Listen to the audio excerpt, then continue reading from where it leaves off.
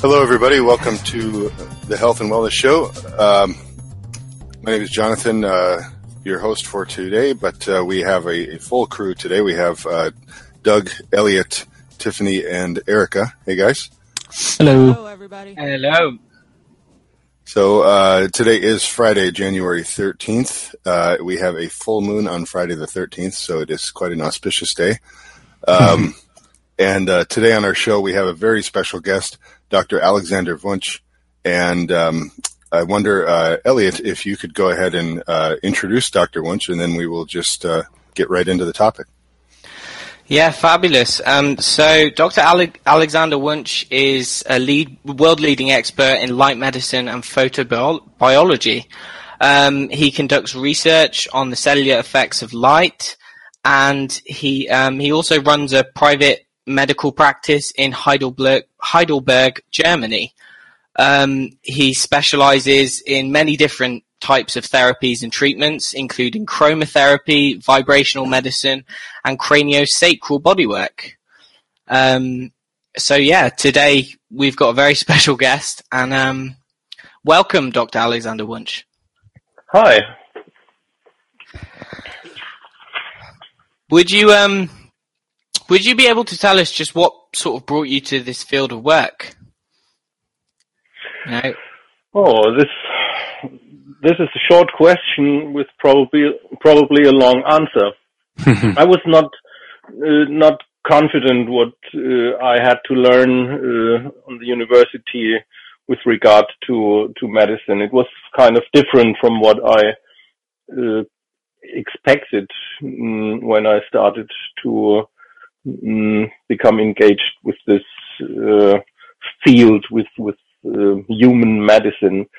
And I was concerned about this focusing on pharmacological products, biochemistry, and no one really was interested in biophysical issues besides pure diagnosis. And so this was in a way the starting point when I got interested in biophysics. It started with developing a unit which was able to bring electromagnetic frequencies into the brain via ear clip electrodes, a battery-driven device which was able or is able to change your mood, to change your neurological functions, and so on. So this was my entry to this area of biophysical medicine. Fabulous. And so when did you start to learn about the effects of light? Because in medicine, light is something that isn't really focused on much. Typically when you go to a doctor, they don't really tell you anything about light apart from the fact that you should stay outside of sunlight, or you should protect yourself against sunlight because it is known to cause cancer, apparently. So what sparked your interest in the effect of light on the human body? When I developed this Brainman cranial electrostimulation unit, this stimulation device, which works on the basis of frequencies and oscillations, I got into the field of electromagnetic waves, and the brainwave frequencies are just a very tiny bit of the whole spectrum. And so I was discovering a principle which was brought to me by a Swiss mathematician. His name is Cousteau, and he was presenting information on how to use the principle of octaves when you work with electromagnetic fields, electromagnetic vibrations and oscillations. And this law of octaves, which refers back to Pythagoras, who experimented with string instruments and discovered some laws in the context of music. This law of octaves enabled me to get a better impression of the connecting elements between all these different frequencies and the whole range of frequencies in the electromagnetic spectrum, because you can, for example, calculate equivalent colors for a certain frequency in the brainwave range, or you can calculate an equivalent color for a musical tone or so. And this brought me from the low frequencies of the brainwaves, which are somewhere between 0.5 hertz and 30 or 40 hertz, to the musical frequencies, and finally to the frequencies in the octave of visible light. And so in the very beginning, I was primarily interested in the effects of colored light, because I wanted to create an experiential room where you can have some kind of coherence therapy, which means the vibrations you would get from a sound table and the musical pitch and the colors you see would all have to be coordinated or synchronized in a way, would have to become coherent, so that we have the same kind of information on all the different levels of experience. And this was the start, and from the exploring of the visible spectrum in terms of single colors, finally I ended up to become interested in the long wavelength part of the spectrum, interested in the near infrared spectrum, because there was a growing field these days of applications which are called photobiomodulation or low-level light therapy.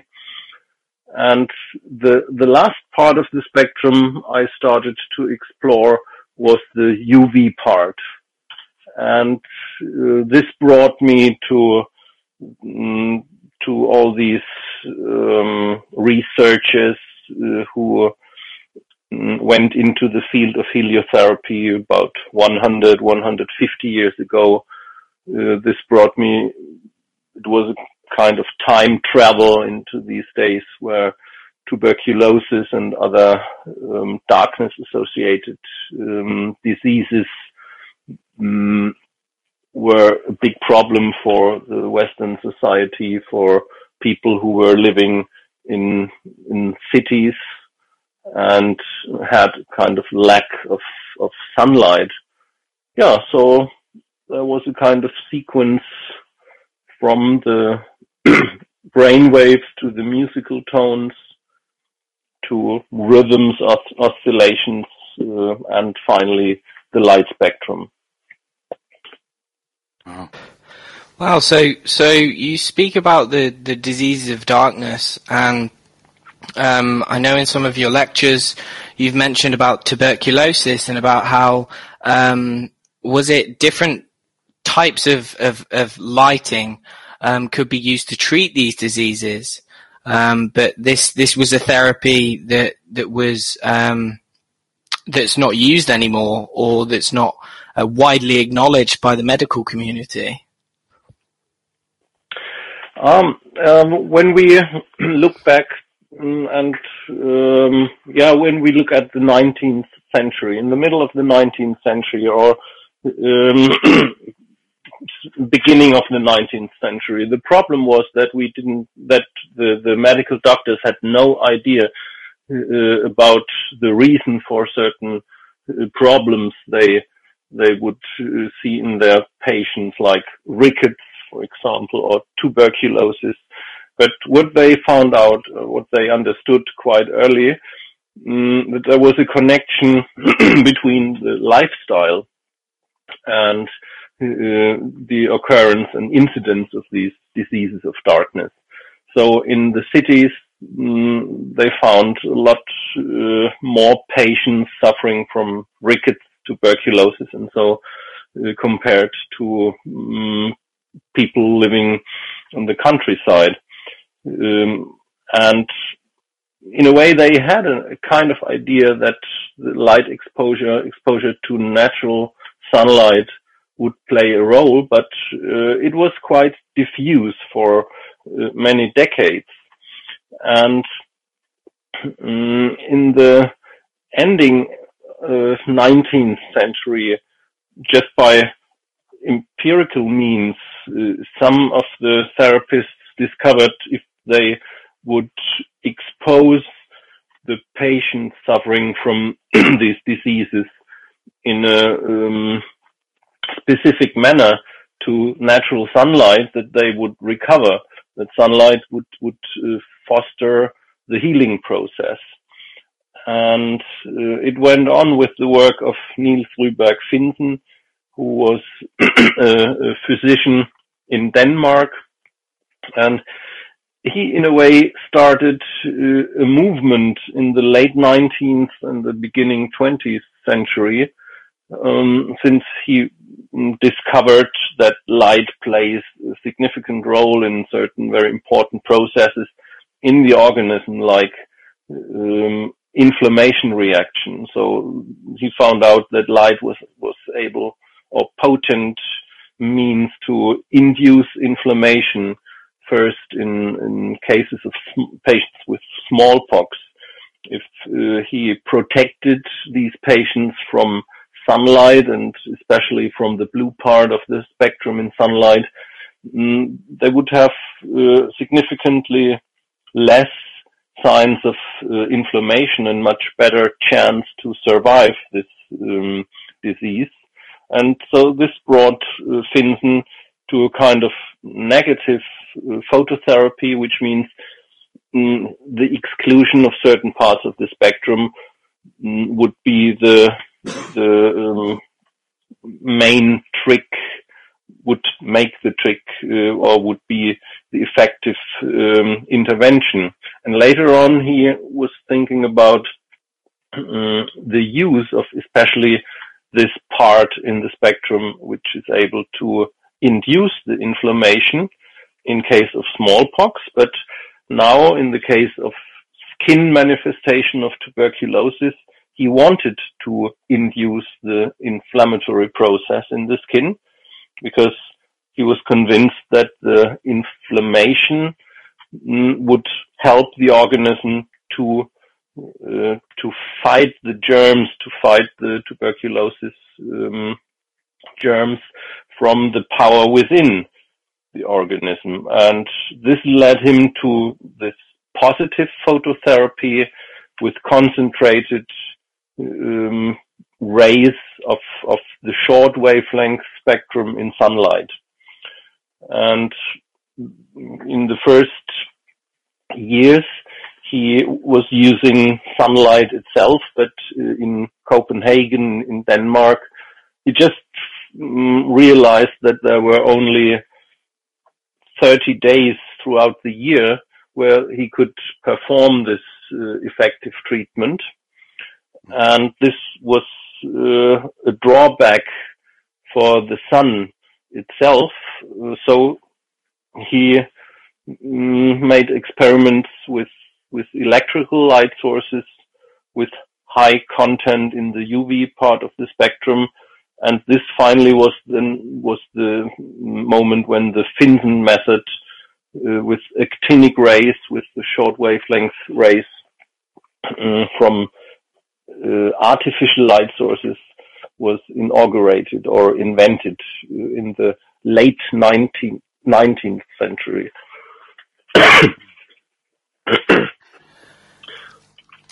And what kinds of diseases did he use to treat? Did he use this light to treat? As I already mentioned, tuberculosis. This was really a threat these days. We are talking about a phase or a time where medicine had no pharmaceutical means to treat infections like tuberculosis, and they had no means to treat diseases of vitamin D deficiency like rickets, because they even had no idea that vitamin D would exist. And the tuberculosis was really the threat which was widespread. A lot of people, a great number of the population suffered from tuberculosis in different forms. The skin manifestation or lupus vulgaris. This was the disease which had been treated by Finsen. He specialized on this skin manifestation, which was socially devastating because if someone carried the sign of this disease, he would lose all his social contacts and so on and so on. But there were other types of tuberculosis where the joints, for example, were affected, or the pulmonary system was affected. And all these different manifestations responded quite well when they had been treated by light. And light was the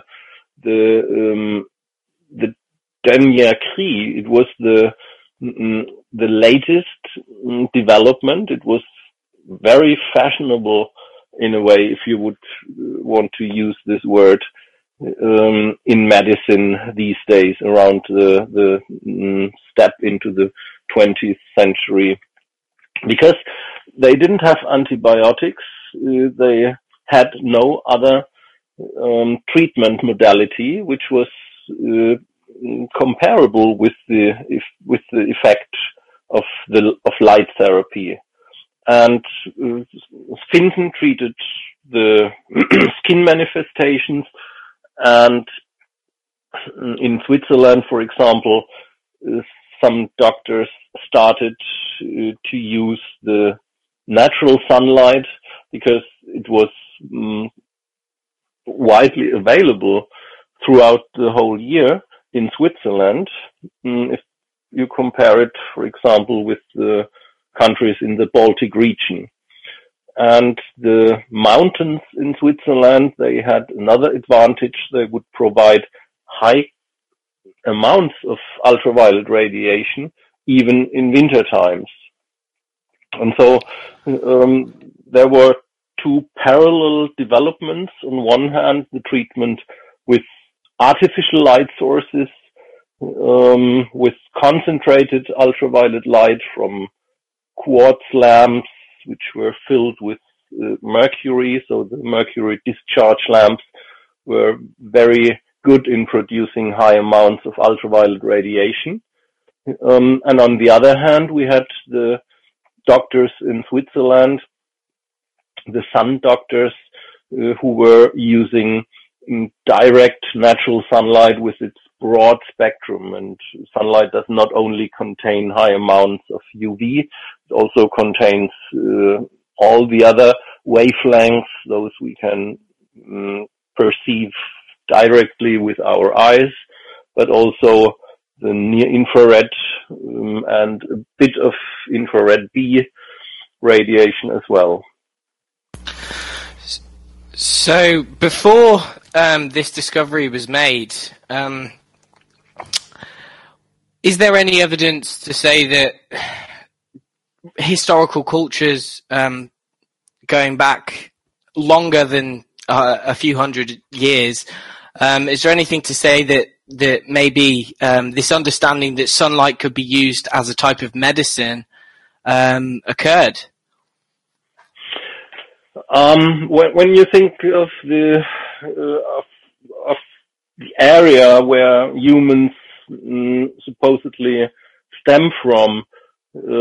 Thinking of this film Out of Africa, I think the first step in human relationship to sunlight was for sure the protection from excessive exposure.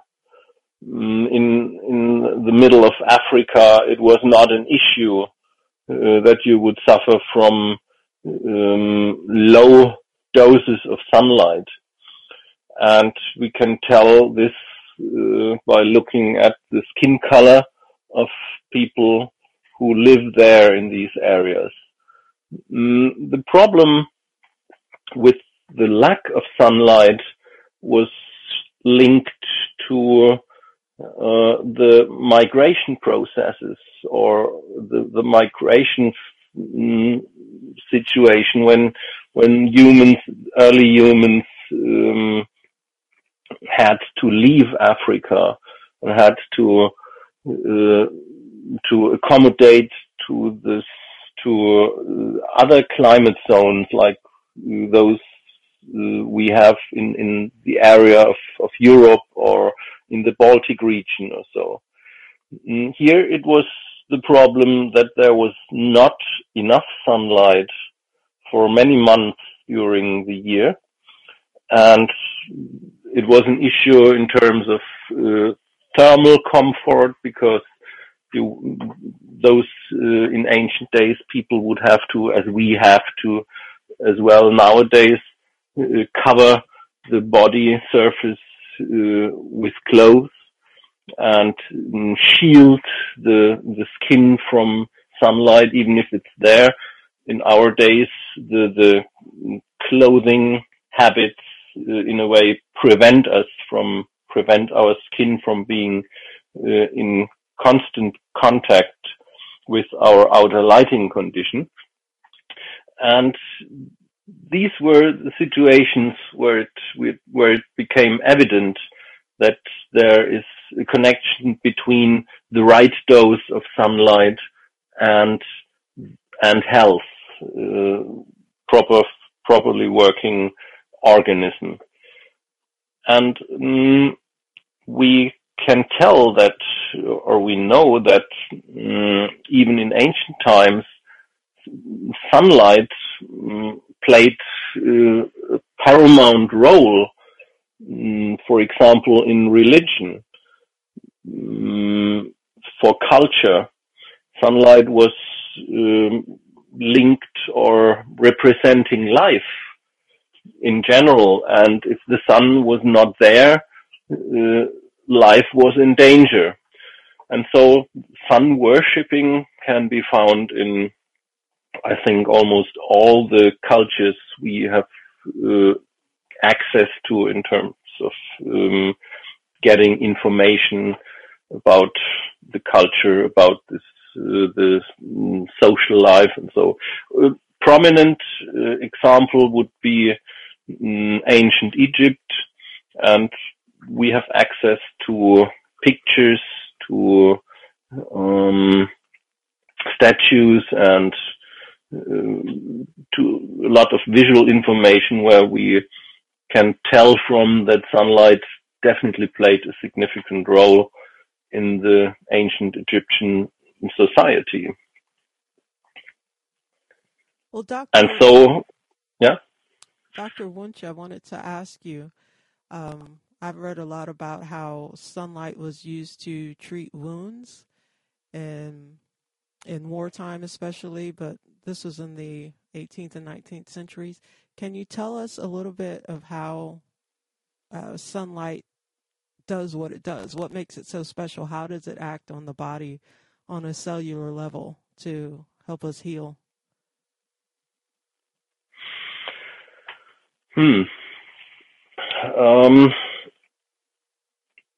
First thing is that is sunlight.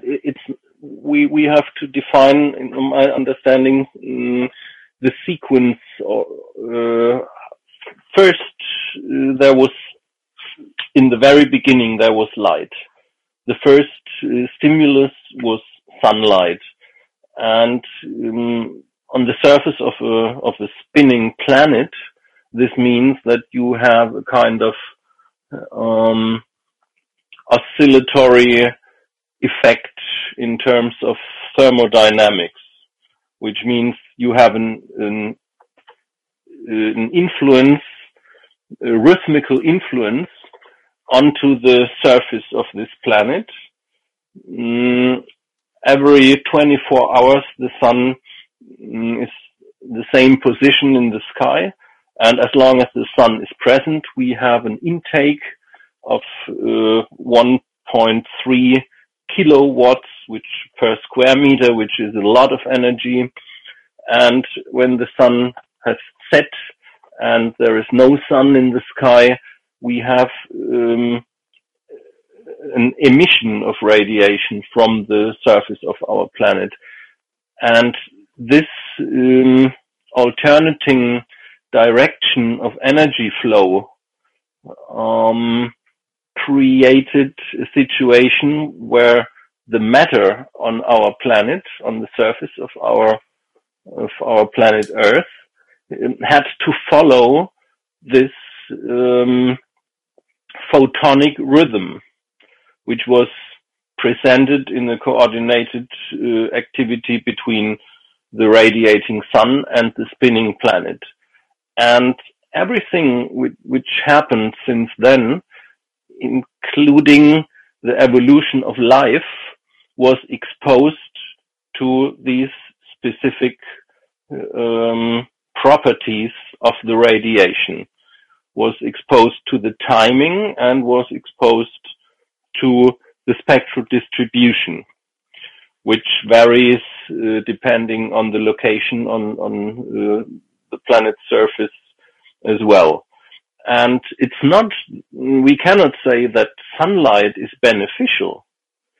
What we can say is that since sunlight was present from the very beginning, all life forms had to adapt in the best manner they could to the specific properties of sunlight. And so we find in the end, when we look to this from now, it seems to us that sunlight is beneficial, but going a bit deeper, it's the fact that those organisms which are existent today are those who are able to optimally adapt to sunlight. And this optimal adaptation, for example, means that if you have problematic parts in the sunlight, the optimally adapted organism seeks for a solution to compensate for this negative aspect, and develops strategies, for example, which help the organism to act against the negative aspects. And if we look at the question from this perspective, then we can ask ourselves, what kind of wound are we looking at? Are we looking at an inflammation? Are we looking at an infected wound? If we look at the infected wound, we have to focus on the short wavelength part in solar spectrum. So the UV part, the UVB and the UVA, will create an environment in the wound which is unfriendly to germs, which will kill bacteria. So the short wavelength part is able to reduce the number of pathogens, of pathogenic bacteria in the wounds. The visible light, or especially the red and the near infrared part, will do a completely different job. The red light and the near infrared light will lead to an improved circulation, to a better blood flow in the wound. It will help mitochondria to produce more energy. So this photobiomodulation part plays another role, and if we look at both aspects from both ends of this solar spectrum, in a way it is good to have germ reduction. On the other hand, it is beneficial to have an increase of energy production and optimized blood flow and blood circulation. Dr. Wunsch, I have a question. You had mentioned earlier Pythagoras and seeing the light spectrum in terms of octaves. In that context, do you find any benefits in working with what would be considered harmonies? Just like a musical octave can have harmonic notes, do you use harmonic light frequencies together to achieve different results? Yeah, this is what I call coherence therapy. That I try to arrange or to choose the wavelengths and the frequencies and the oscillations in a way that they all are aligned in the same family of octaves.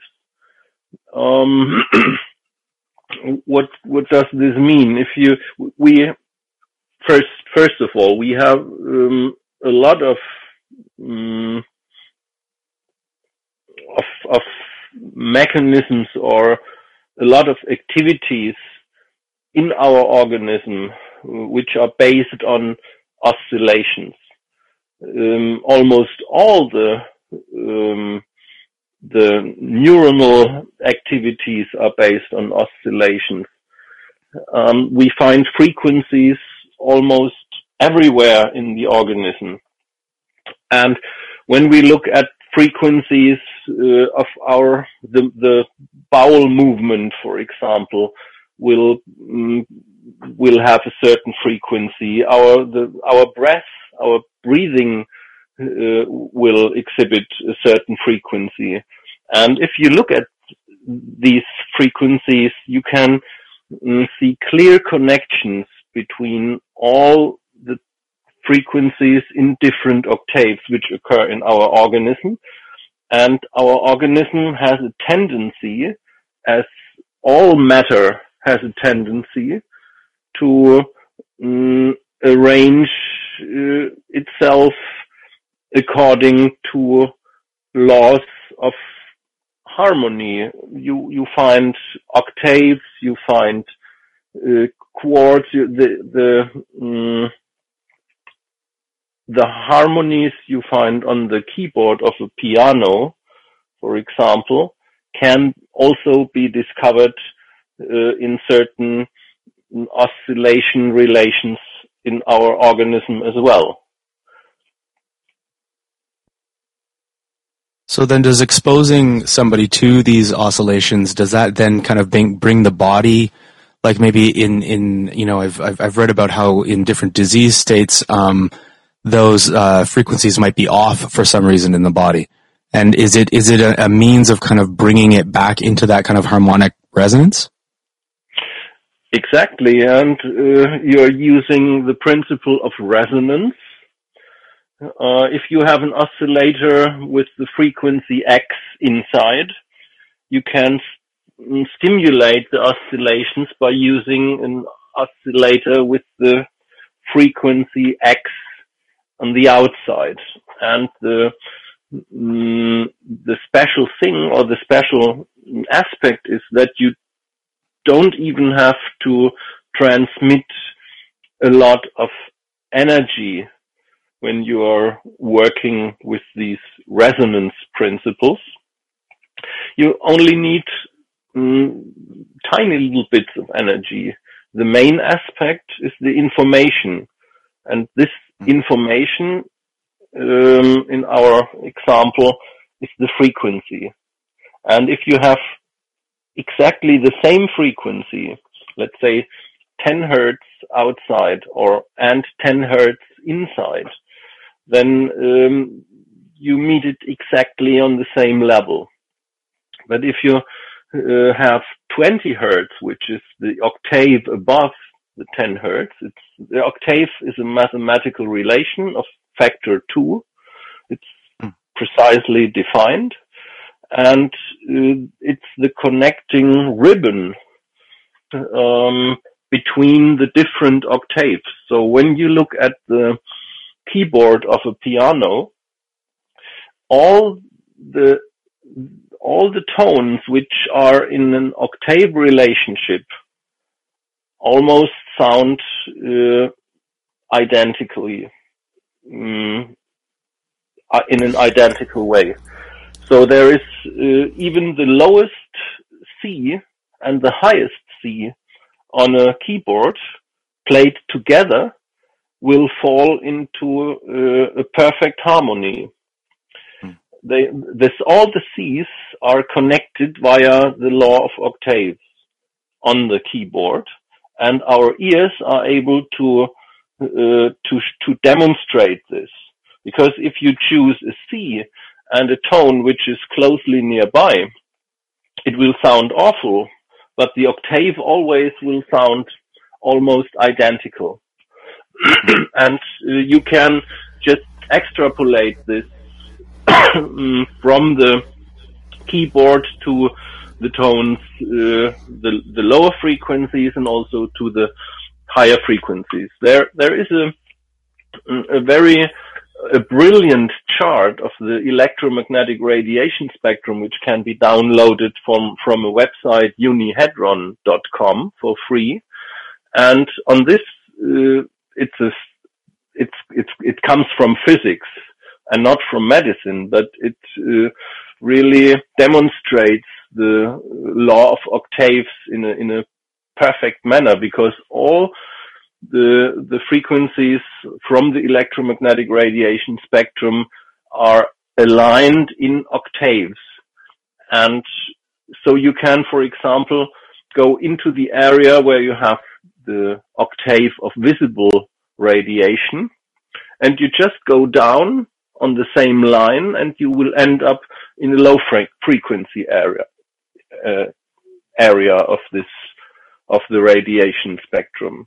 So this is a perfect example how to visualize the law of octaves, if you have this chart in mind. But we are in a radio show, so it's there's no way to make this apparent in a visible manner. But all the frequencies in our body can be aligned or brought into harmony using resonance as a principle of interaction. That's fascinating.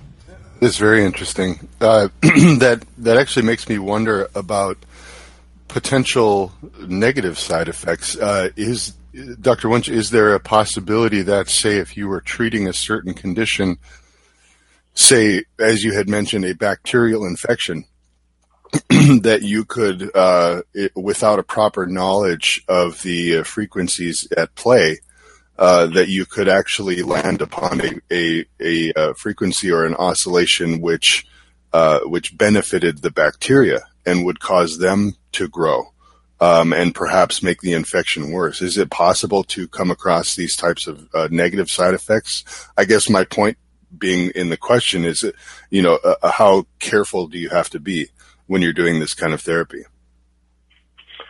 So if you're doing any kind of therapy, being careful is a good strategy, of course. But yes, indeed, if you are working with artificially produced frequencies or pulses or whatever, or radiation, there are radiations which are able to increase a certain reaction, and there are radiation types which are able to decrease the reaction. And for sunlight, it's in a way, if you go to the pharmacy and tell the pharmacist to put a little bit from every bottle in every shelf into the bottle you want to take home with, then you have what you get kind of from sunlight. And when we start to produce the light in an artificial way, it can happen that you only will get the content of one of the bottles in one particular part of the shelf in the pharmacy. So the risk, the lowest risk, in my understanding, as long as we follow certain principal rules or basic rules, if we are using sunlight, the potential risk is very low, because we are dealing with an emanation of nature which had been there since the very beginning. So the probability that we are optimally adapted to this form of energy or information is very high. Speaking about a certain laser frequency with the pulse mode of certain frequency, we cannot rely on the fact that since the very beginning of life, this was an influence we were able to adapt to. So there is a difference. There's always in life that it's always true that the dose makes the poison. So we can overdose sunlight. We can overdose salt, which is inevitable for maintaining life, in the right dose. We can overdose even water, and we also can overdose oxygen. So the question, what is the right dose, is always a question which has to be raised before you use a certain means. But you have to ask and investigate even more intensely when you are working with frequencies which do not occur in nature, for example, or which only occur under certain circumstances, like the frequencies from our cell phones, or from the wireless LAN or so, or the frequencies we find in the grid of our electricity supply. Sure. Well, that definitely lends to we've talked on this show in the past and have interviewed another guest on this topic of electromagnetic EMF pollution, so to speak, and the idea that the frequencies that are being generated by the grid, by cell phone towers, by wireless internet connections, and that kind of thing, the saturation of these frequencies is having a very negative effect on people's health. So it would make sense, in line with what you're talking about, that these the oscillations of these frequencies would not be for lack of a better word, harmonious with the oscillations that we have in our bodies. Is that an accurate interpretation? This is at least one aspect. Our body uses and is able to detect very broad bandwidth of different frequencies. And what we definitely can say that the frequencies we are using for communication, for example, they are much stronger than the same frequencies which occur in nature. And we have, for example, some windows in our atmosphere which are transparent for a certain range of frequencies. And in former times, our organism, in a way, was able to detect even very weak signals which appear in the atmosphere and which have natural origin. For example, there is a study which I find is very, very interesting from the 1990s, where some Swedish researchers investigated the role of sunlight for the development of melanoma. And they were asking themselves if sunlight really is the main reason for the increasing incidence of melanoma, then we normally should see in our epidemiological testings that there was an increase with the jet set era. So when people started to enter an aeroplane and to fly to a distant place where they have much more sun, this normally should show some difference in epidemiological data with regard to sun-induced problems of the skin. But they just didn't find this correlation. But what they found is that in Europe, for example, in all those countries who established the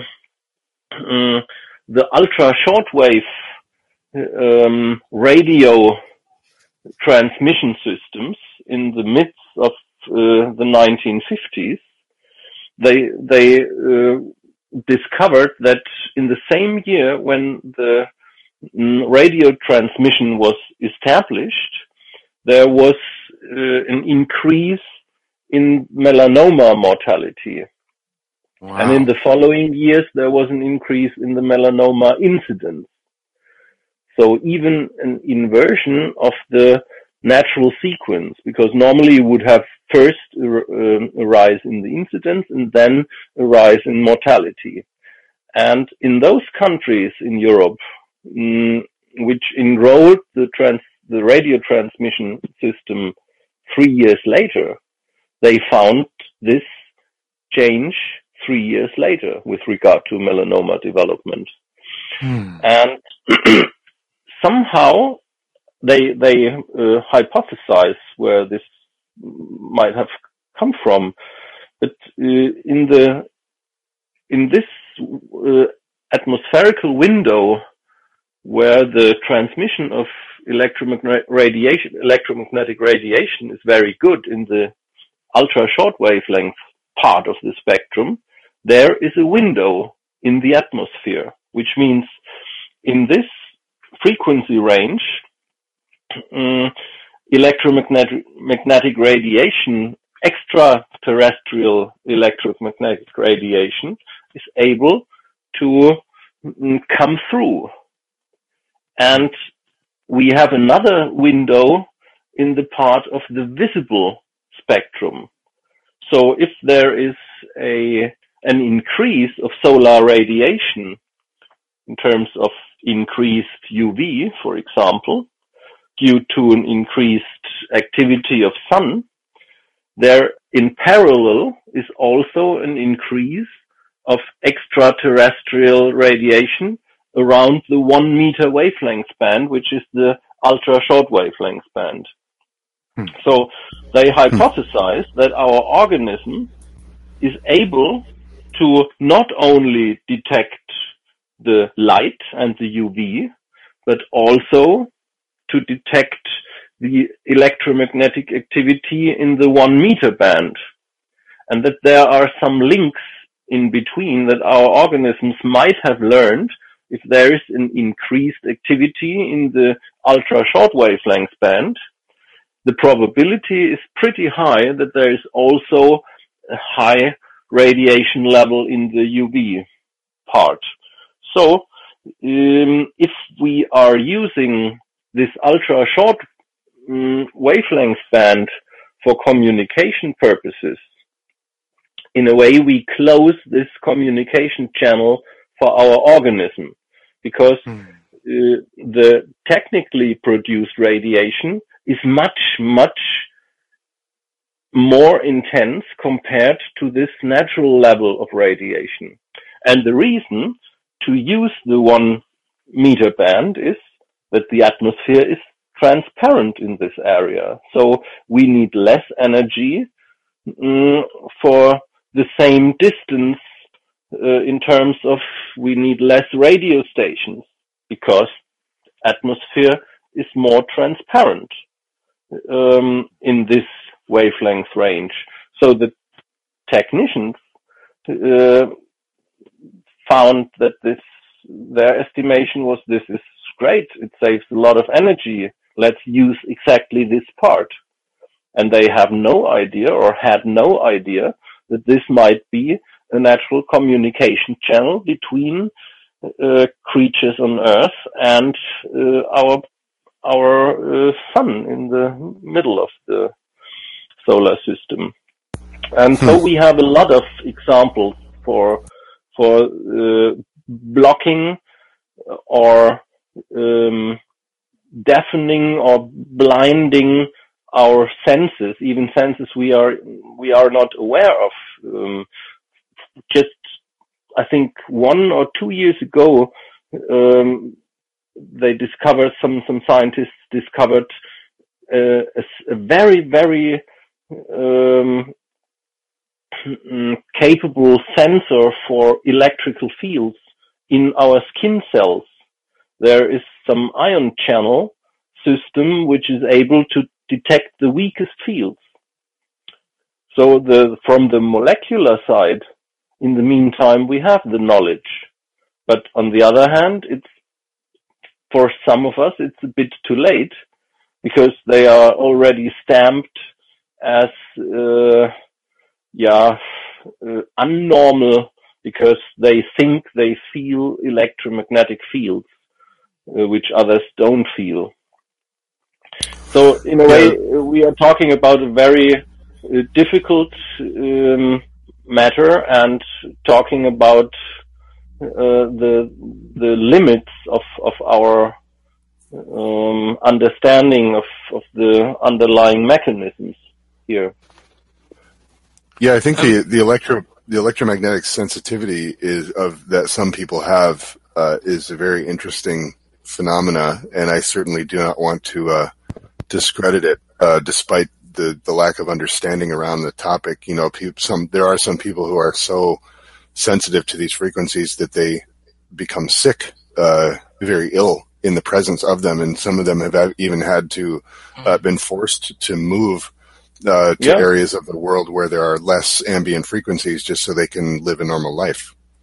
Yeah, and since 1 or 2 years we have a scientific basis to understand what's going on in them. And the next question is, why do others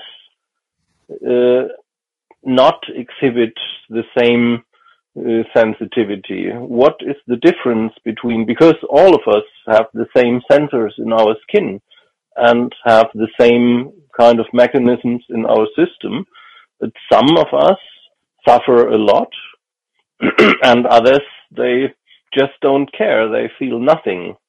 And the interesting question to me is, where is the difference? or what makes the difference. And this is, when we talk about light,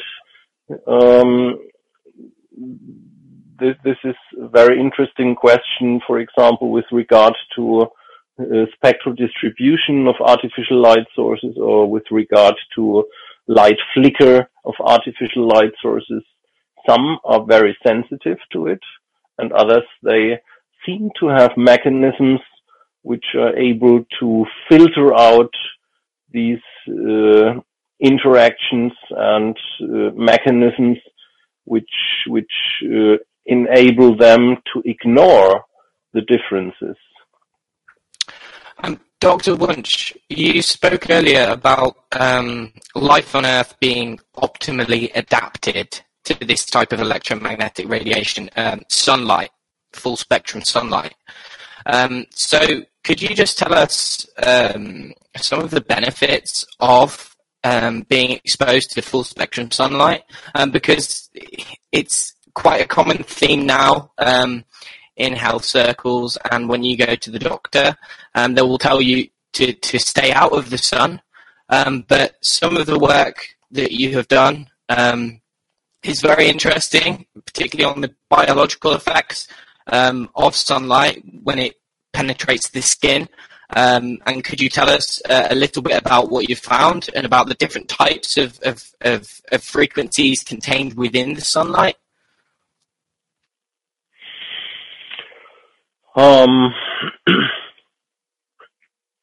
So, first of all, we are light creatures, and the fact that humans don't wear fur, or don't have fur, but a hairless skin, demonstrates how important the direct contact between the body surface and the solar radiation in our environment is. Otherwise, we would have protective fur in between. But the problem might be that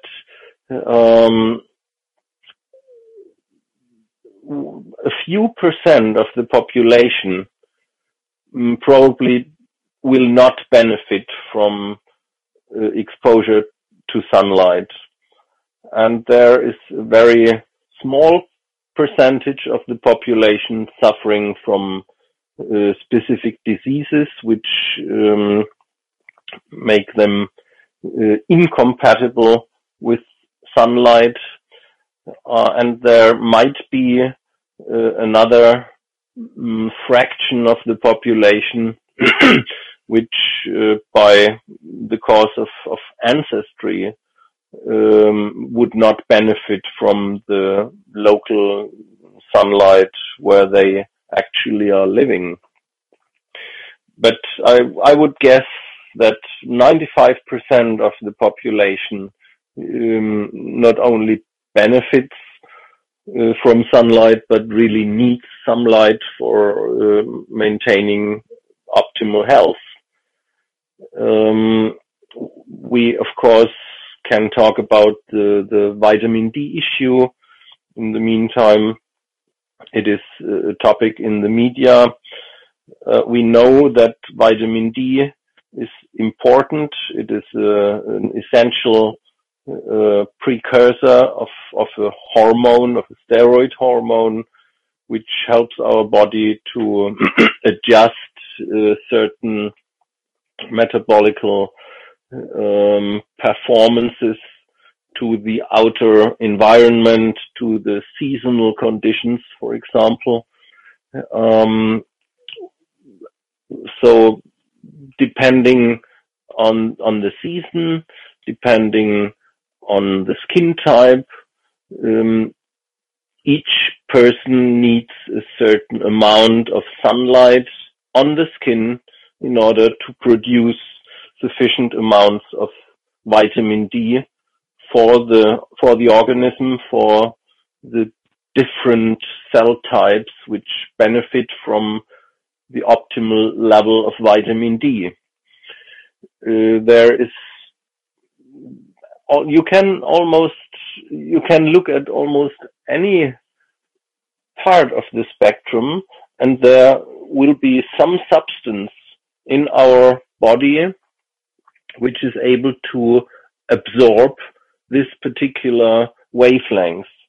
And absorption of particular wavelengths means that there is an energy exchange. There is an exchange of information.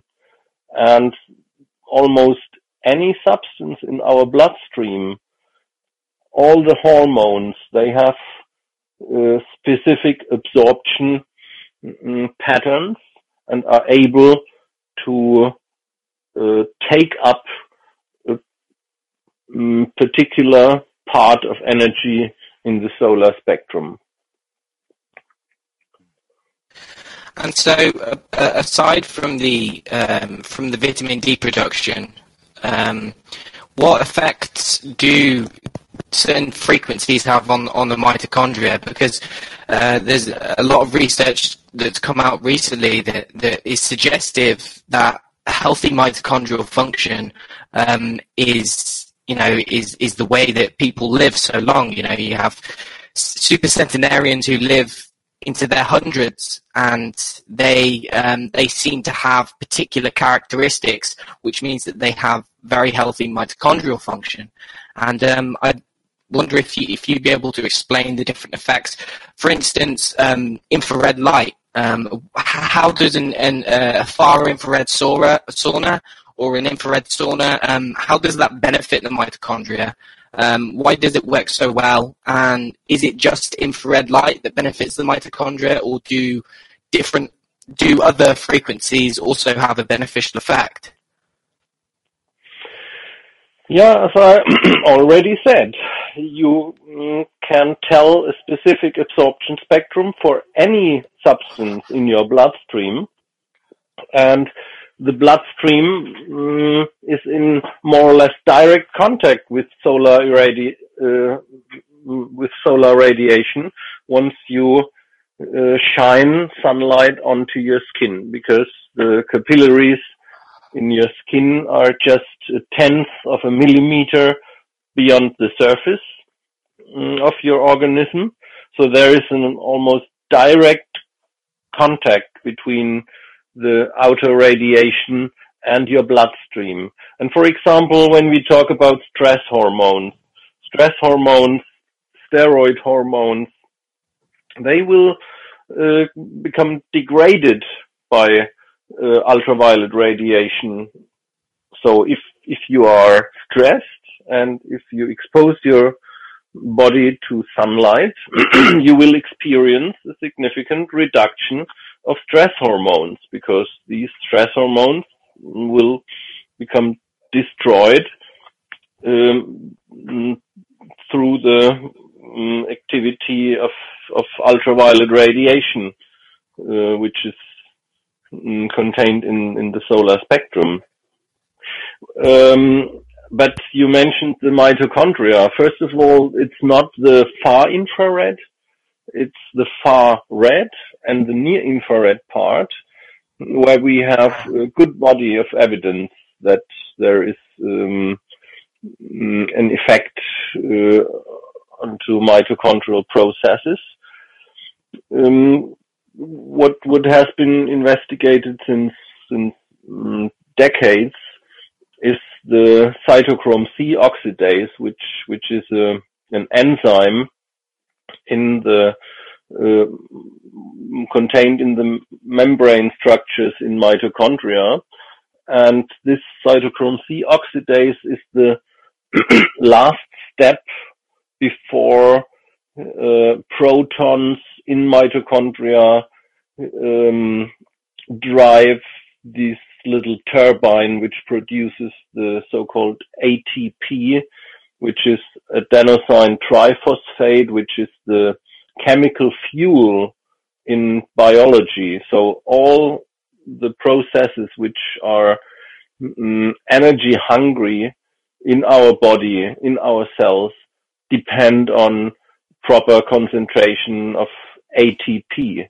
Our bodies produce the same amount of ATP as we see in terms of mass on the scale. When we have a body mass of 80 kilograms, our body has to produce roughly 80 kilograms of ATP in 24 hours. And the enzyme, which in the electron transport chain, which is the energy producing process contained in the mitochondria, the last step of this electron transport chain is represented by this enzyme cytochrome C oxidase. And cytochrome C oxidase absorbs light in the orange red, in the deep red, and in the near infrared. So if you look at cells which have reduced mitochondrial activity, you can stabilize the mitochondrial activity in terms of increasing the energy production, the ATP production, by shining light in the wavelength range between 600 and 850 nanometers onto these cells, onto these mitochondria. And as you already mentioned, that several diseases and natural processes like aging depend on mitochondrial function. So if the mitochondrial function is somehow decreased or hampered, then light in the far red and in the near infrared is able to stabilize, to help the mitochondria to perform much, much better. This is one aspect of the red and near infrared radiation. And there is another aspect which concerns the production of reactive oxygen species, of oxidative processes, of oxidative molecules. You've heard of antioxidants, which are necessary to reduce the, I would say, rusting or the destructive processes which are induced by free radicals. And these free radicals or reactive oxygen species, they can also be produced by mitochondria, but they can occur somewhere or anywhere in the cell. And if reactive oxygen species occur in the vicinity of a membrane, there is a high probability that this free radical will damage the membrane and thereby damage the cellular function. When we look at mitochondrial activity, the process is that carbohydrates are oxidized, so we need oxygen and we need carbohydrates or sugar, glucose. And from these two compounds, mitochondria produce ATP, carbon dioxide, and water. And some fraction of the oxygen which is necessary to produce energy, 5 to 10% of the oxygen consumed by mitochondria will definitely end up as reactive oxygen species or free radicals.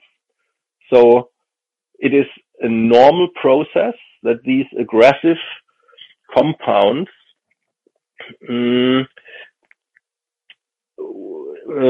will be produced during the energy production process. And when we stimulate mitochondria with red light and with near infrared light, we find that there are two phases of reaction. In the first phase, due to the energy production increase, there will be a slight increase in free radicals as well. And this increase in free radical concentration signals the nucleus of the cell that production of antioxidants is needed. So in the second phase, there will be an increased availability of antioxidants in the cell we are looking at. So this is a second mechanism which can be induced by long wavelength radiation in the visible and near infrared part. Okay, so if I understand correctly, Alexander, is it the aside from carbohydrate metabolism that produces reactive oxygen species, other kinds of light also initiate the production of reactive oxygen species? I remember you speaking about in some of your lectures about how blue light and purple light, short wavelength frequencies, have the ability to produce that reactive oxygen species, or those free radicals. Is that correct? The only thing which is not correct is purple, because purple is not contained in the solar spectrum as an intrinsic wavelength. But it is correct that UVB and even more UVA and violet and indigo and blue light as well are able to produce significant amounts of reactive oxygen species. But in contrast to the free radicals which are produced by mitochondria, the free radicals which are produced by blue light or short wavelength light, they can occur anywhere in the cell, and they are the bad guys in a way.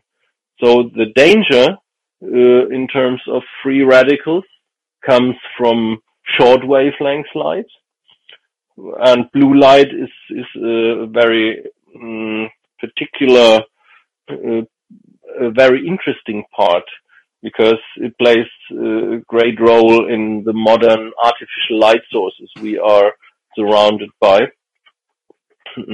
For example, LEDs will emit significantly higher amounts of blue light in comparison to an incandescent lamp, for example. And so blue light leads to increased concentration of reactive oxygen species, and red light can help the cell to fight and to protect itself from excessive reactive oxygen species which are induced by incident blue light.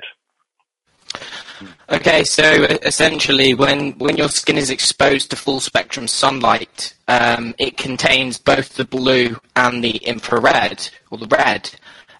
So it's almost, is it that the damage is partially counteracted by the fact that both ends of the frequencies are contained within that light source? Do they sort of cancel each other out, or? Yeah, this I already mentioned that sunlight contains all the different parts of the spectrum, and one part can be stimulating for a certain process, and the other part can act as a anti effect, as an antidote. So the toxins and the cure are both contained in sunlight. For example, near infrared makes more than 40% of the total solar energy, radiation energy. And near infrared is always there. Near infrared is there when you are sitting in your cave under the influence of fire. Near infrared is there when you are exposed to incandescent lamps. Near infrared is there during nighttime outside. So this is ubiquitous, and 43% is present in sunlight.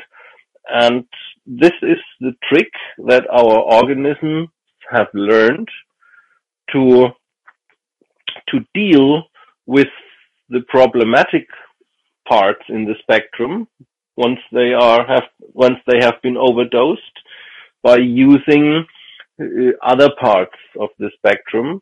In our example, the red and near infrared part, to compensate for the potential damage which could be induced by blue light or indigo or violet light.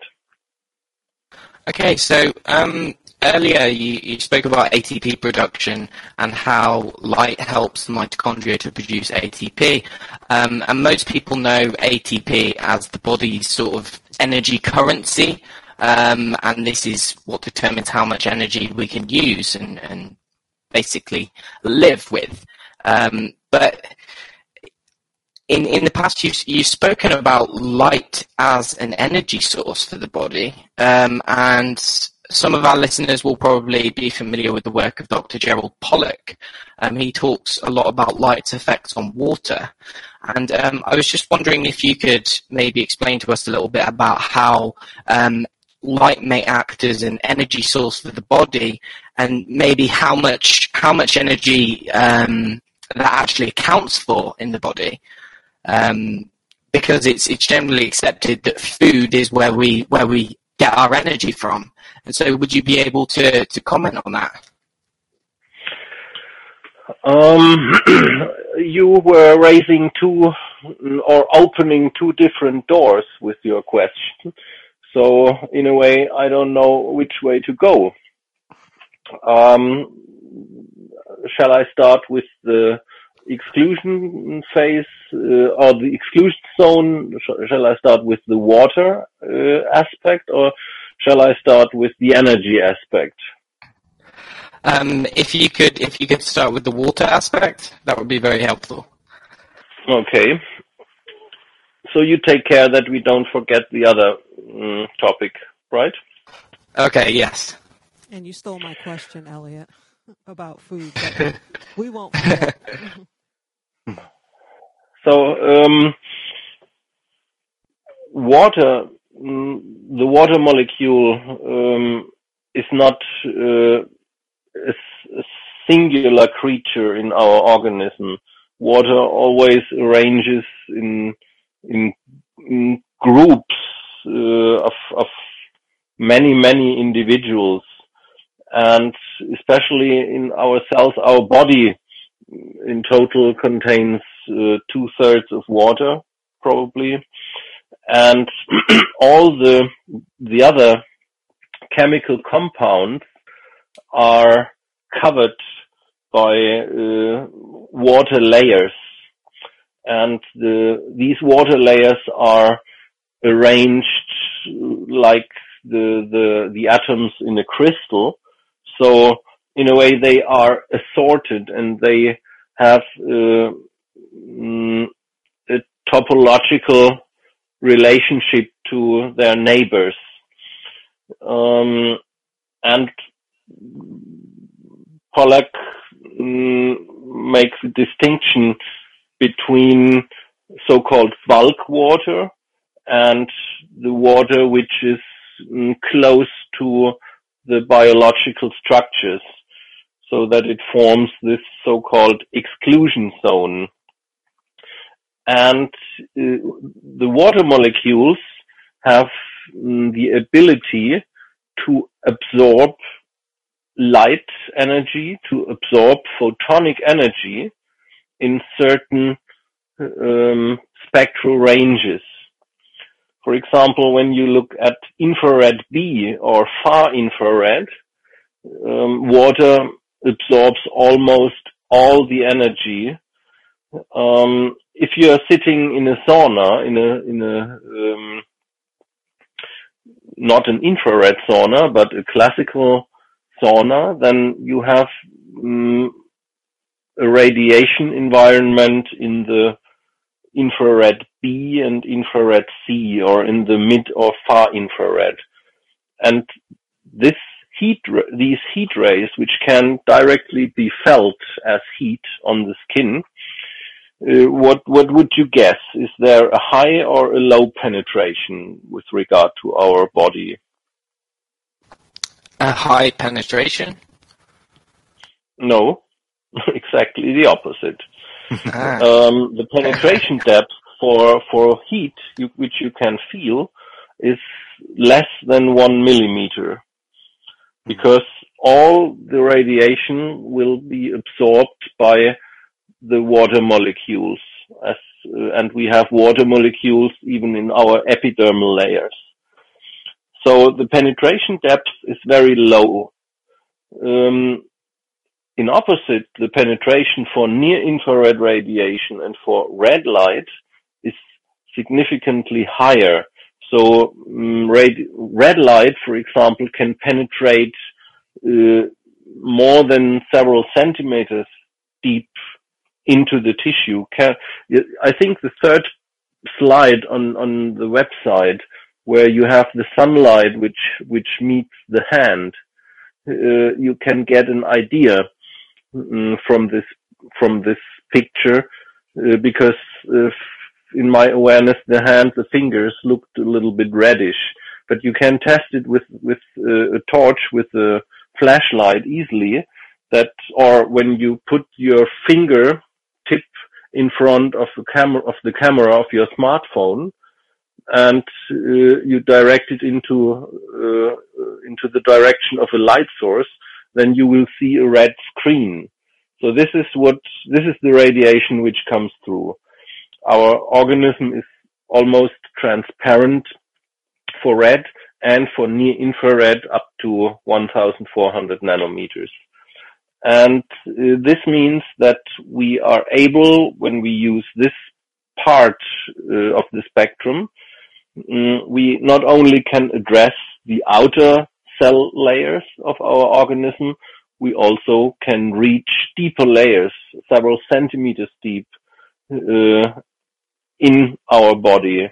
And this is what makes the near infrared so interesting, because we can reach deep and not only superficial effects. Coming back to water, we have a lot of water sheaths around, or layers around, all the biological structures within our cells. We have a lot of water in the extracellular matrix, and a crucial aspect for a well-functioning metabolism is good working exchange of substances through the extracellular matrix, which is the coupling medium between the single cell and the adjacent capillary vessel. So once metabolism means substances are carried through the bloodstream and they are allowed to leave the circulatory system in the area of capillaries, but then these substances have to pass the extracellular matrix before they reach the cells they want to, or they have to reach, and they have to nourish. And in the extracellular matrix, the concentration of water is even higher than 60 or 70%. And we all know that if we start moving the water molecules, we know this from heating. If you drop a sugar cube into a cup of cold water without stirring, it will take quite a while until sugar has completely dissolved in this water mass. But if you are performing the same experiment with hot water and with stirring with a spoon, then the sugar will go in solution much, much faster. And this is due to the higher degree of molecular movement in the bulk water in your cup. And coming back to our extracellular matrix and to the spaces in our cells and between cells and capillary vessels, water is able to amplify the locomotion processes of participants of the metabolic process. So if we increase the molecular motion of water molecules, then we also increase the metabolic processes. We increase diffusion processes. So this is still on a kind of, it's already a microscopic level, of course, but talking about the exclusion zone, talking about these compartments of these nano scale compartments within the cell, we can use these amounts of water even as a kind of pumping system, because when water masses, also in the exclusion zone, absorb light energy, they need more space for their molecular movement. So these layers will increase in thickness after the energy absorption. So if you shine the light on the exclusion zone, it will increase the thickness, and if you extinguish the light, it will decrease its thickness. So by using, for example, pulsing light, you can bring additional movement even in these water layers around the microscopical structures in living cells, with the result that you increase the molecular exchange, that you increase metabolism, and thereby you increase detoxification, you increase the performance of the cell. Wow. So essentially, light's effect on the water in your body allows the body to do many of the things that it does. And that's really quite an amazing thing, because I don't think there's enough spotlight, I guess, no pun intended, but I don't think there's enough emphasis placed on the importance of light for the operation of your physiology, essentially.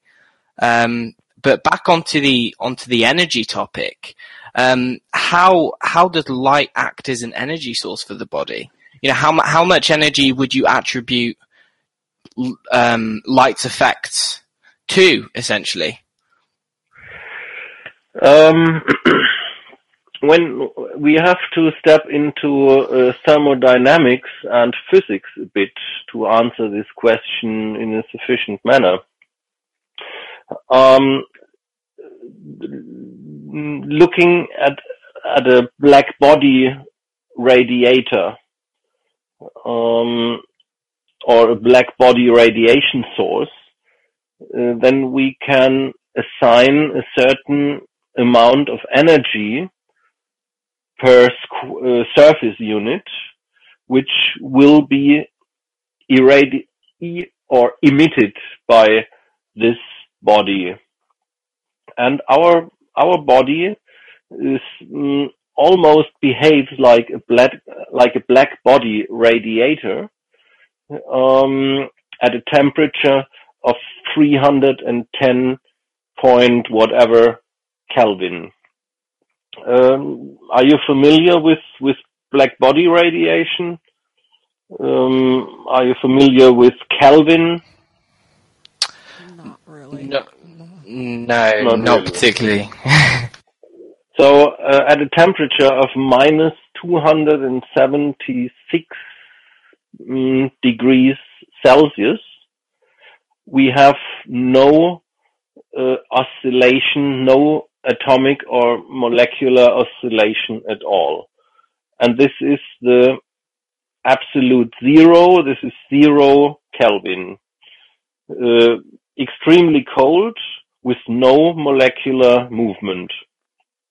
And warmer bodies, they start moving inside. They exhibit a molecular movement, and this movement increases. And if we are looking at this idea of a black body, which means this body by itself does not emit radiation, it's absorbing all the radiation due to the fact that it's black.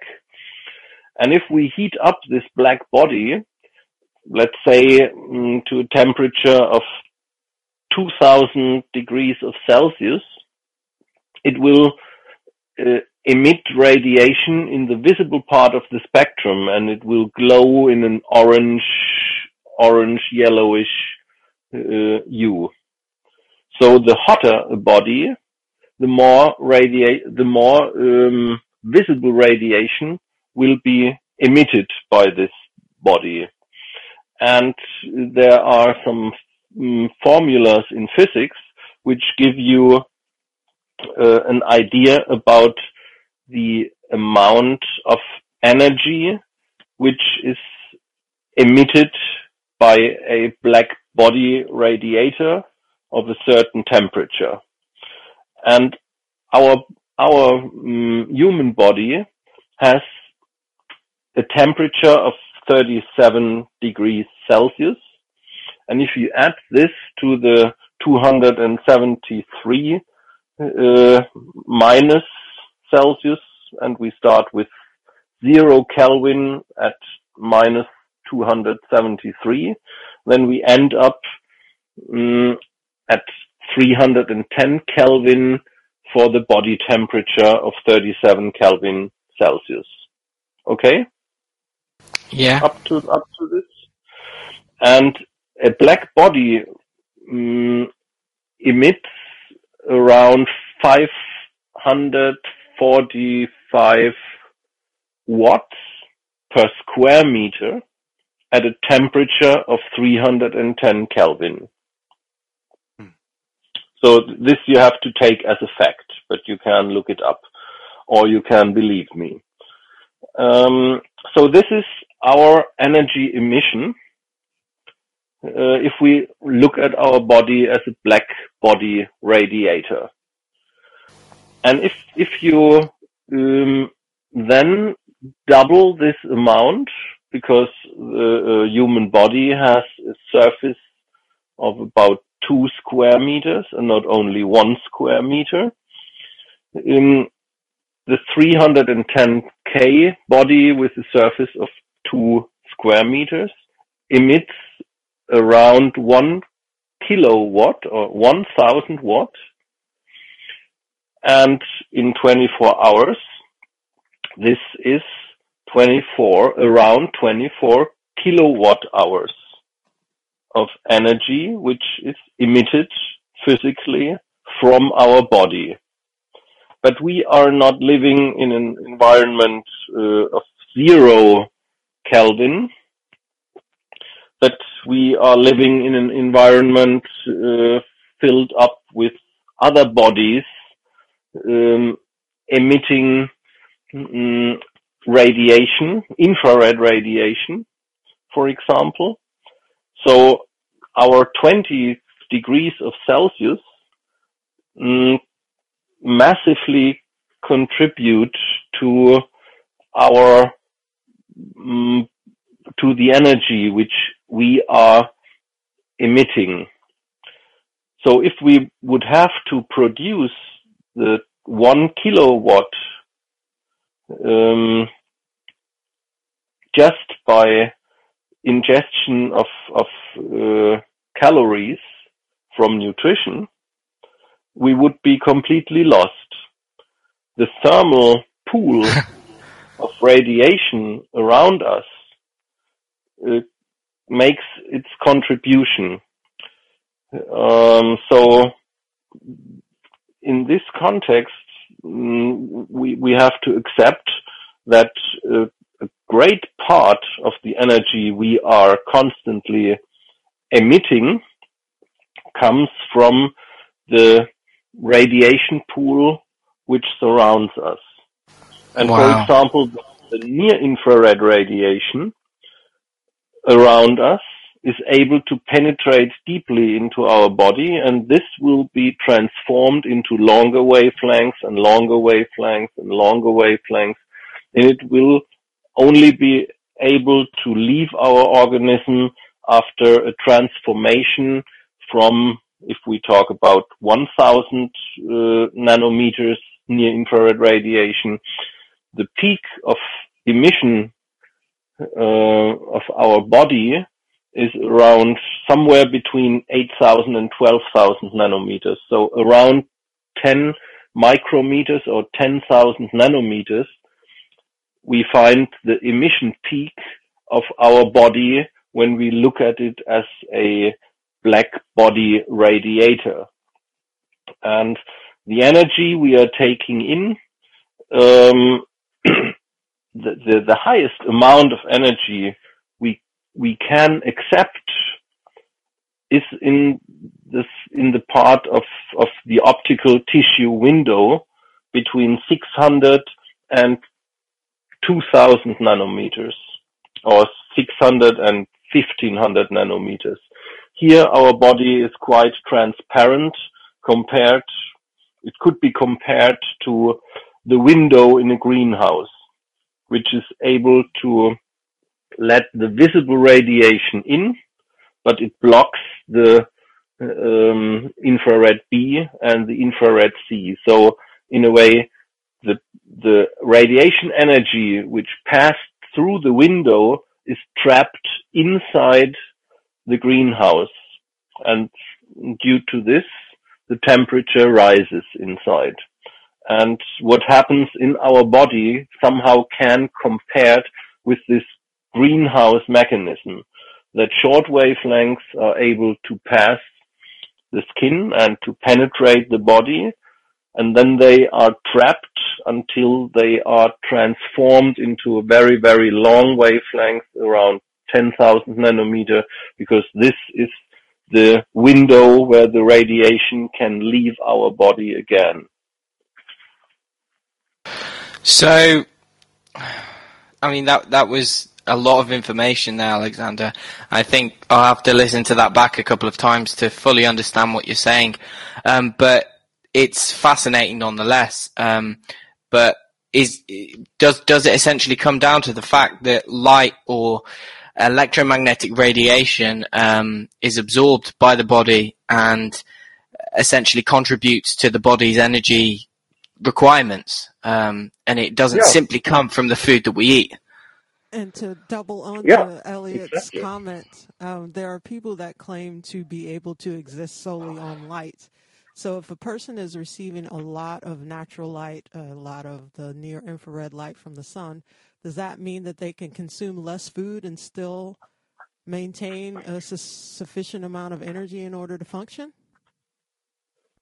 So if you if we just think about winter time, someone who is not able to cover himself in clothes, in isolating sheaths or layers, has to produce much more thermal energy from metabolical processes. So you need less food when you dress, and you would need more food if you are unable to protect yourself in terms of isolating your body from the low thermal quality in the environment or the cold in the environment. I have, from a scientific viewpoint, I am not aware of any case of documented energy intake or not intake of someone who lives from light. What I'm missing in all the reports of consuming light instead of food is, where is the heliotherapy in this concept? Where is the controlled additional light exposure in this concept? But maybe I just don't know enough about these cases. Okay, so for someone who is suffering from some kind of energy deficiency and they have become very sick, or are just generally not feeling very well, is this part of the mechanism behind how going out in the sun, when it's summertime, simply sitting out in the sun, generally just feels really good for the body? It feels like, it feels healing in some way. Is this a way by which someone can improve their energy status if they're suffering from some kind of deficit? First of all, we would have to step a bit deeper or investigate deeper. What does it mean not feeling so well? But in general, I would say disease and the way to disease goes always along with a weakening of rhythmicity, a decrease in the amplitude, for example, of our circadian rhythms. So many of us do not have enough natural daylight during the day, and they have too much artificial light throughout the 24 hours.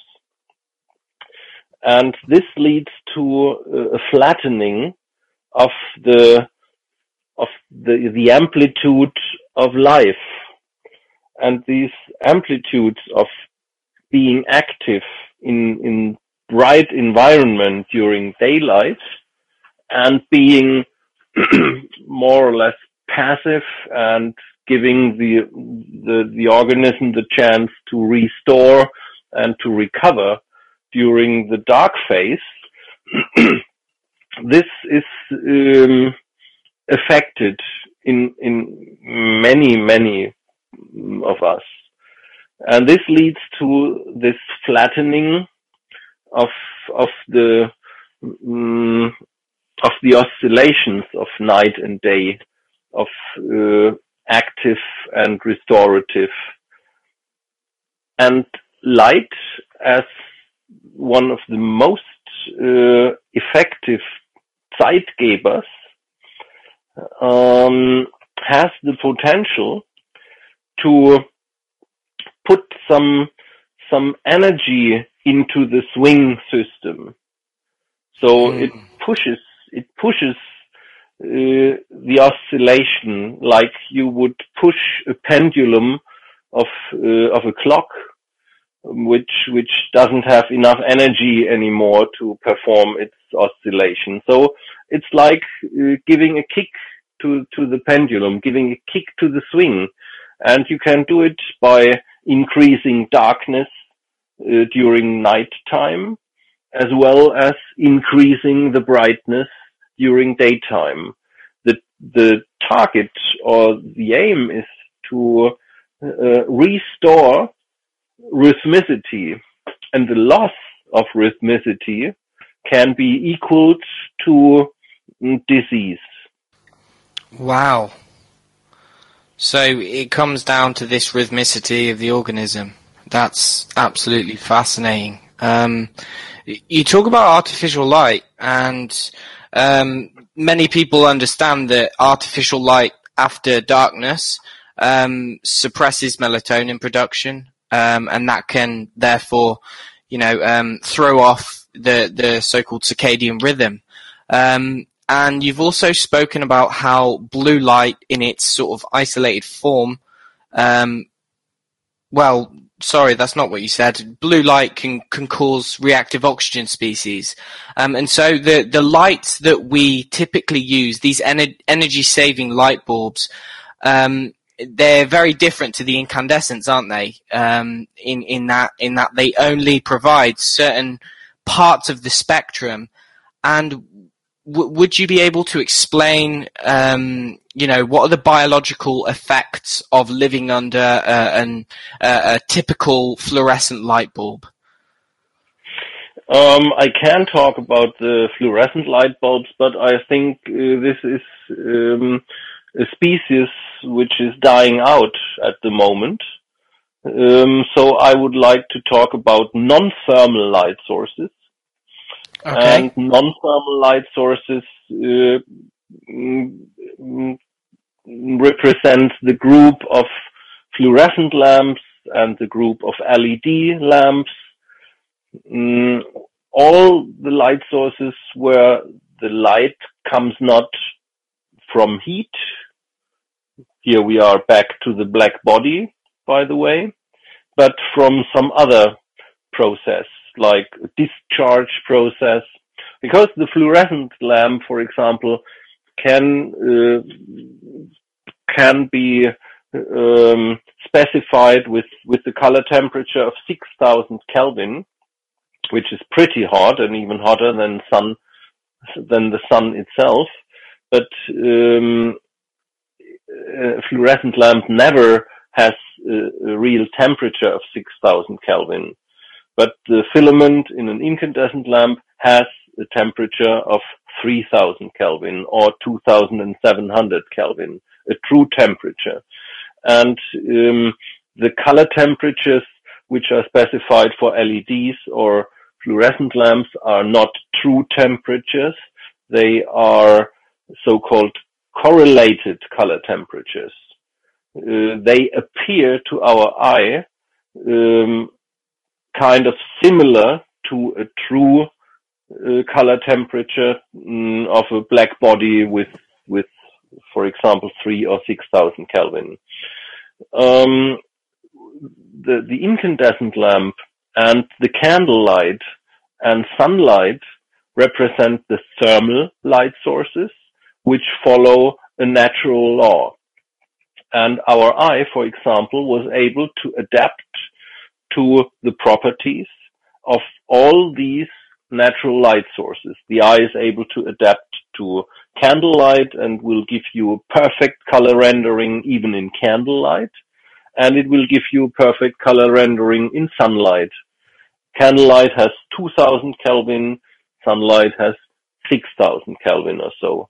And everything which lies in between this range of 1,800 Kelvin and 6,000 Kelvin will give you a perfect color rendering and will induce reactions in your body which make sense in a biological way, in a physiological way. So if we have 1,800 Kelvin or 2,000 Kelvin, as we have it in fire, for example, then our body learns from the appearance of the light that there is no risk of sunburn, that the body can, in a way, sit back and relax because no dangers are around. In contrast to the situation when we are exposed to direct sunlight with 6,000 Kelvin, the difference between the 6,000 Kelvin and the 2,000 Kelvin, the difference in visual appearance is what? Sorry? 4,000 Kelvin. No, in visual appearance, the difference in visual appearance between fire and sunlight is what? Well, sunlight is brighter. It's more white. It's brighter and it's whiter. And being whiter and not yellowisher comes from increased amounts of blue in the spectrum. Fire has only very, very, very low amounts in the short wavelength part, and sunlight has significantly higher amounts in the short wavelength part. So just looking at a cold white or neutral white light source signals, there is more blue inside. And under natural conditions, if you have more blue, our body learned during the last millions of years in evolution that blue in nature, a high content of blue light, represents sunlight, because this is only the case that we have high amounts of blue light when we are exposed to bright, intense sunlight. And the higher the content of blue, the higher the amount of blue, the higher the amount of ultraviolet radiation, and the higher the risk to experience a UV overdose. UV is invisible, and so our body helped himself to extrapolate from the blue in order to guess the amount of the potentially dangerous ultraviolet. So there are entangled reactions which follow blue light exposure. And the purpose of this was to support and enable our survival, because an overdose of UV can be a deadly situation. And our body has to learn about the dignity of the environment, or the characteristics of the environment. And this is done via an evaluation not only of brightness, but also of the content or concentration of short wavelengths. So there is, for example, an increase of stress hormones, which can be measured after exposure to bright bluish sunlight. Under natural conditions, this absolutely makes sense, and it increases our ability to survive. But if you're sitting in an office exposed to fluorescent lamps with color temperature correlated to the color temperature of sunlight, then your system is not able to understand that it has the same appearance of light, but in the office there is no risk for UV hazard, for example. And therefore there is no need for producing stress hormones. Under sunlight, it's important to produce stress hormones as an answer to high amounts of potentially present UV radiation. But in the office, it's even a problem if your organism produces stress hormones, because stress hormones, which under sunlight would be decomposed in the bloodstream or would be used up by locomotion, by muscular activity, these stress hormones, they build up as a response to increased blue light in the spectrum, but they will not decrease as they would under the natural outside conditions. Wow. And so this is one problem, that non-thermal light sources signal a condition to our organism which is not there, in fact, because they signal there is potential danger due to high amounts of ultraviolet radiation. That's Wow. fascinating. So essentially, artificial light sources are basically causing the body to produce loads of stress hormones, and the natural signal to degrade those stress hormones is not present. And so someone who is trying to live a healthy lifestyle by doing all of the right things, sticking with their diet, doing exercise, etc., but are still living under these artificial lights, are still potentially getting sick from that light exposure. Is that correct? Yeah. Wow. So if you do your workout, you will be able to decrease the concentration of stress hormones a bit.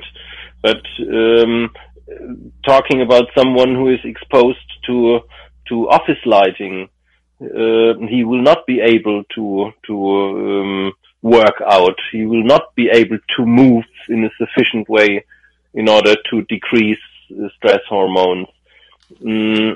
For example, another issue is that under the influence of sunlight, our body needs to hold back water in order to have enough water in stock for sweating, cooling, and so on, which is mediated via the mineral corticoid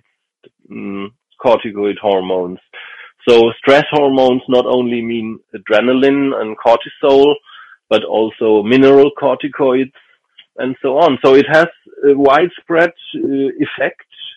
The tweaking of our circulatory system and metabolical system is very complex.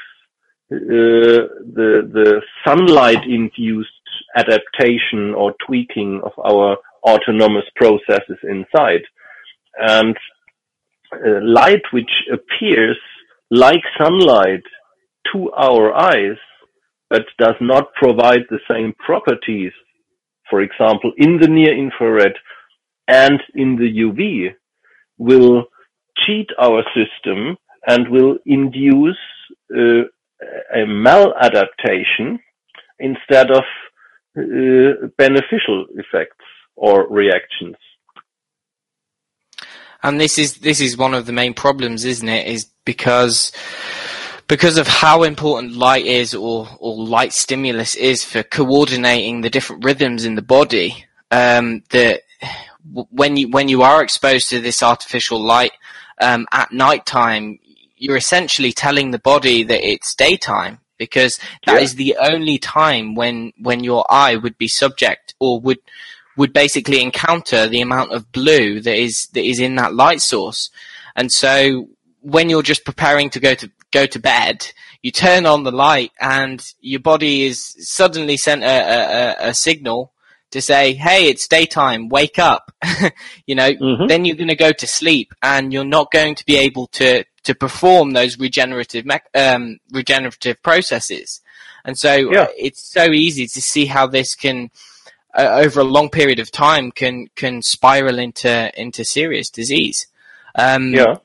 Would you be able to just quickly, because we're very mindful of your time, Dr. Wunsch, and we are slightly over on time actually, but would you be able to just give some examples of different types of light bulbs that we can use that don't necessarily have this effect, or aren't as isolated in the blue part of the spectrum? So first of all, we should not use the light levels we are using in the meantime when it's evening or nighttime. So after sunset, we should keep the light level as low as it's as possible. And we only should use light for orientation, more or less. And we should make ourselves clear that every time we see colors after sunset, we take away regeneration time from our body. We take away regeneration time from our retina, from our eye. And this is the first problem. The other thing is you still can buy incandescent lamps. And if you choose halogen incandescent lamps, they have 100% higher energy efficiency compared to the standard incandescent lamps. So they are energy saving incandescent lamps, but still provide a natural spectrum. And if we do not intend to produce daylight-like conditions after sunset, but use just one or two bulbs instead with a low illumination level, it's even compatible with energy saving ideas. And at the moment, we do not have a real substitute for the incandescent lamp.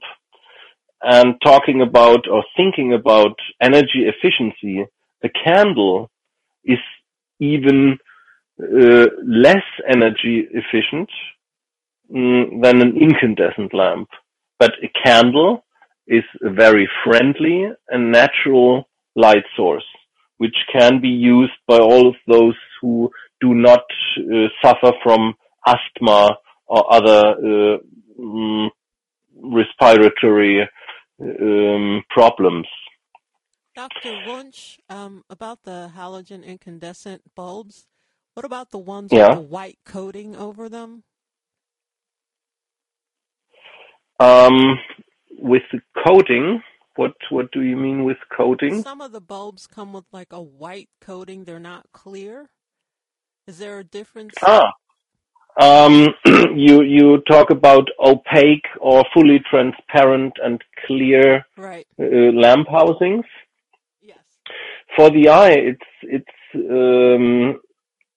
healthier to have opaque or diffuse light sources, so you don't have this punctual intensity. So if you don't have to look directly into the glowing filament, but on a larger diffuse area of light, this for sure is better. But unfortunately, the opaque or matte versions are not available anymore, are very hard to get. But normally it should not make a difference because you are not using the naked lamp. You operate it normally in a fixture, and the fixture should provide that the light will be directed onto the area where you have to do the vision task, but not into the direction of the observer, of the eye. Because this is always not a good idea to shine artificial light directly into the eye. We should intend to confront ourselves with the reflected light. And we also should look at nature and what nature provides in terms of topology. So light comes from, significant amounts of light come from above only during the day under natural conditions, and the fire and the torches, they are not above the horizontal level in nature. So light in the evening and light at night should be in the lower area and not above our heads in order to be consistent with the natural conditions.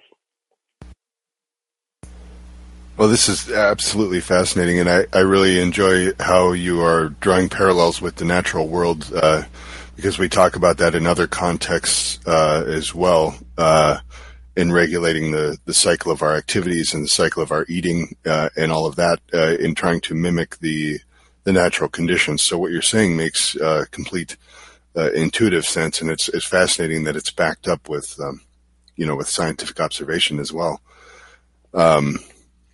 But Dr. Wunsch, we are approaching the end of our time. I just want to thank you so much for joining us and for sharing your time with us. We know that it's valuable, and I know that our listeners are appreciative too. I wanted to give you a chance to promote briefly. Now, we were looking before the show if you had any materials, and I know that you have various interviews with some other shows, Dr. Mercola namely, and then you have some blog posts and things like that. I did find on Amazon.co.uk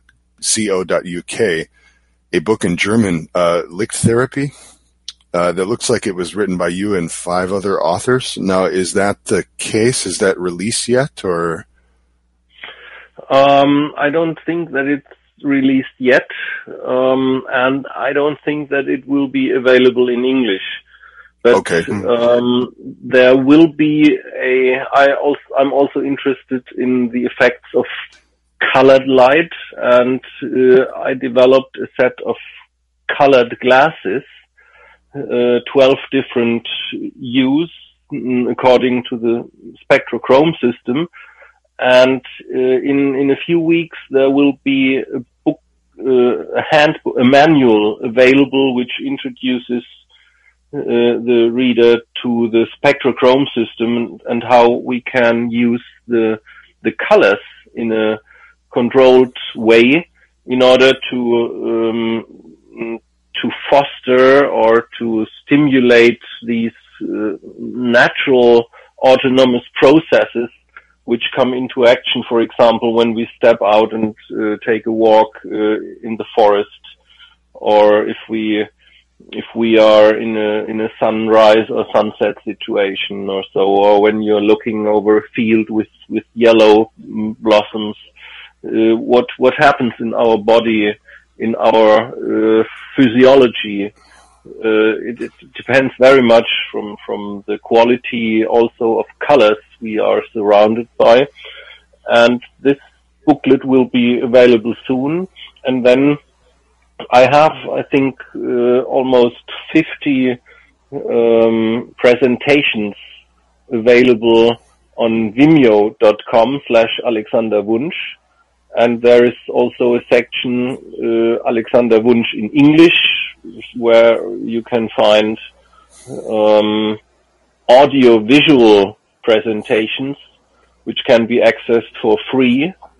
And I'm talking about many of the aspects of today's radio show. And this might help understanding if you want to go deeper into the topic. Well, that's great. I can just to add quickly, I can say that I've watched many of Dr. Wunsch's Vimeo lectures, and they are absolutely jam-packed full of really, really, really fascinating information. I would recommend all listeners to go to his Vimeo page, because, really this is information that is so sort of ahead of its time almost, but really makes intuitive sense and is not widely acknowledged by many people. But it really is important, I believe. And yeah, go ahead and check out those videos because they are jam-packed, and you may need to watch them a couple of times to finally start to understand it. But yeah, I just want to say again, thank you, Dr. Wunsch. It's really been amazing having you on the show. So thank you for having me here with you in the show. It was great fun. You're utterly welcome. We're totally excited that you were here and to delve further into the information that you shared. I know for one, I'm going to have to listen to this show back again, maybe a few times to fully absorb some of the information that you gave us, and so we highly appreciate it. regarding the booklet and the glasses that you spoke of, where might our listeners look to find those when they become available? There is a website, www.spectrochrome.de, but maybe Okay. I can give you the address, or can send the address to Elliot. Sure. Because this website exists in a German and in an English version, and so the interested people can learn about the system already on the website, and they can register for a newsletter which might start soon, and there they will be able to find additional information, and also when the book is available, they will find it there. Awesome. All right. Well, thank you again. Not to repeat ourselves too much, but we really, really appreciate your time, and we wish you the best in your life and in your studies. Please continue to share this information with people, and thank you for all the work that you do. Thank you very much, Jonathan. All right. Well, I think that we'll wrap it up for today. We're gonna call that today's show. Thanks everybody for listening. For people participating in the chat, we did have a few questions that we weren't able to get to throughout the show, but I think that that's okay. A lot of that information was answered kind of in a roundabout way. And of course, as Elliot mentioned, please check out Dr. Wunsch's Vimeo lectures. I'm sure that much more of that information is covered there. We encourage our listeners as well to check out the other SOT radio show on Sunday at noon Eastern time. Go to radio.sot.net and you can see the airtime in your local time zone there. So thanks again, everybody, and we will return next week with a new topic. Bye, everybody. Bye, everybody. Bye. Bye. Bye.